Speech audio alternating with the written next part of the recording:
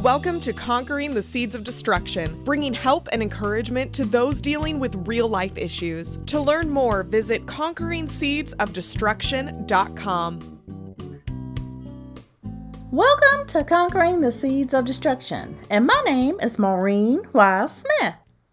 Over the next weeks, I will be sharing with you some of my podcasts that have made the list of being the best of conquering the seeds of destruction.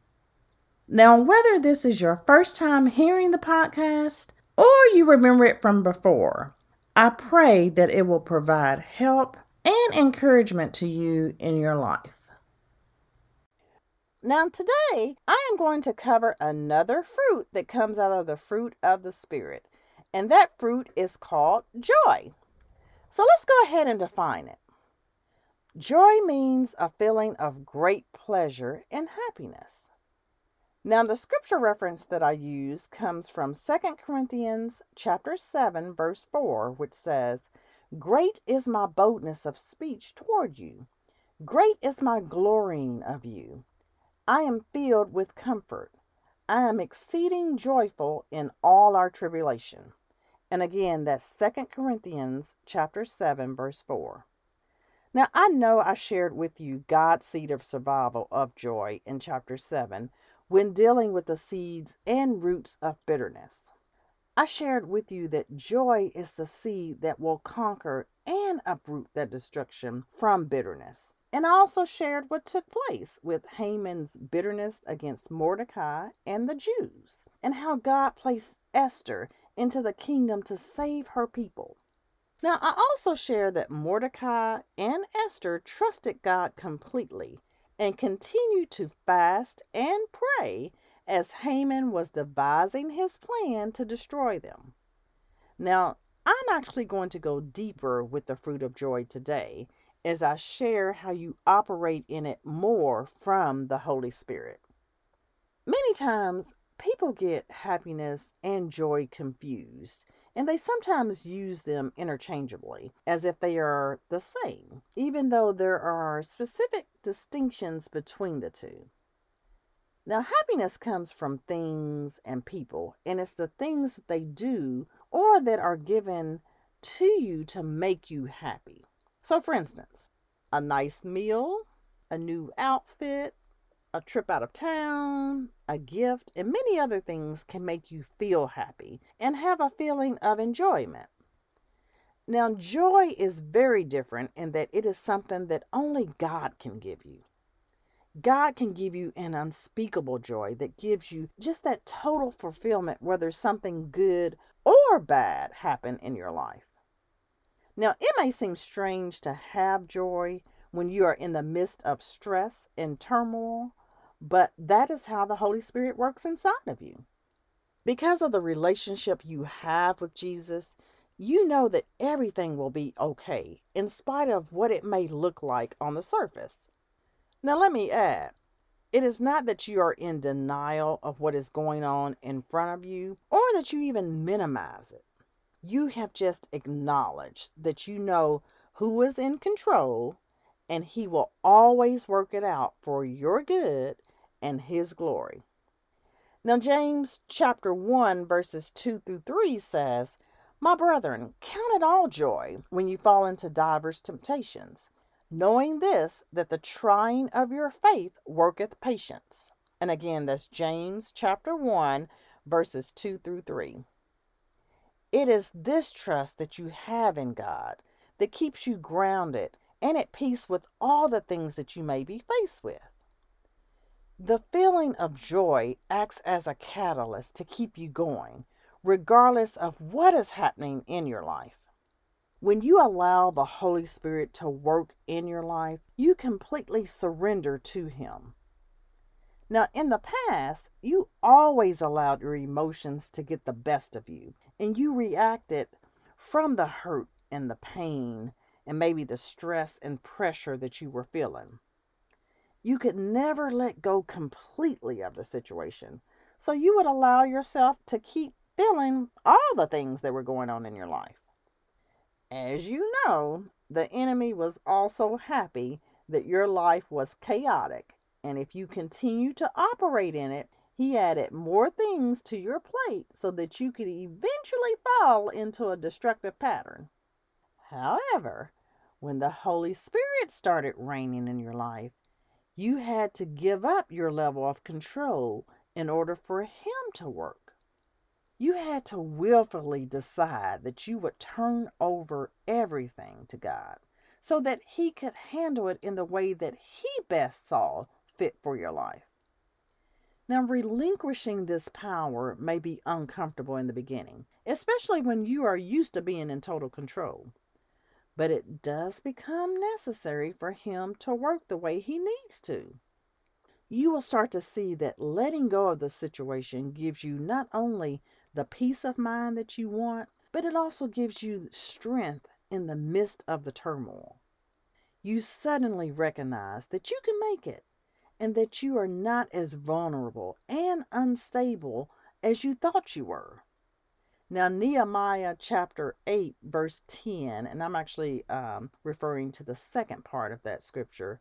It says, "For the joy of the Lord is your strength." Now, as time goes on, you see that you rely solely on God's strength and not on yourself. You seek Him in everything you do. When things start to fall apart, or if something just goes wrong, you immediately give it to God and you don't worry about it because you know that God is in control and He is going to work it out.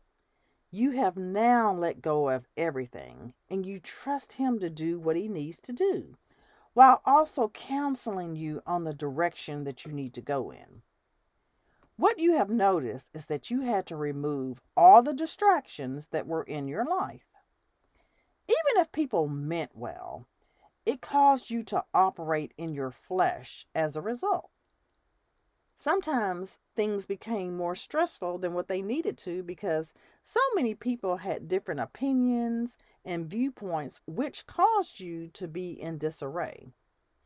Once you removed those narratives and allowed yourself to only listen to the voice of God, God allowed you to experience His joy. And in essence, He brought a level of structure and balance to your life. Because of this peace that you now have, you are able to experience His joy more fully. And it also causes you to praise and worship and just rejoice in everything that is going on in your life. Now that you are experiencing it, how would you describe a real feeling of joy now? How do you know when you have experienced God's joy instead of happiness? Is the emotion similar? Or is it really an overwhelming feeling that is unspeakable? Now, on pages 497 and through 498 in the book, I share with you 5 different scenarios that I will ask you to determine if you are experiencing joy in it or if you are experiencing happiness. Now, I'm just going to share a couple of them now and let you be the judge. So the first one that I'm going to share, it says, you have had several financial strains that have come upon you, and you don't know how you are going to make it through. However, regardless of how minimal the amount of money you possess, you still can praise the name of the Lord just because of His grace and mercy for always making ends meet and providing for you in your time of need. And then the second scenario is you look for ways to bless someone else. God places on your heart to give your time to teach others how to read. Seeing the accomplishments that they have made excites you within. Is it just a feeling of happiness? Or do you feel joy for being used by God as a part of His plan for their life? And then the last one I'm going to share is you have prayed for a miracle of healing to happen in your life. You have complete joy and praise about the healing before the healing has actually taken place. Even if the healing doesn't take place immediately or at all, you have joy because you know God is able to do it.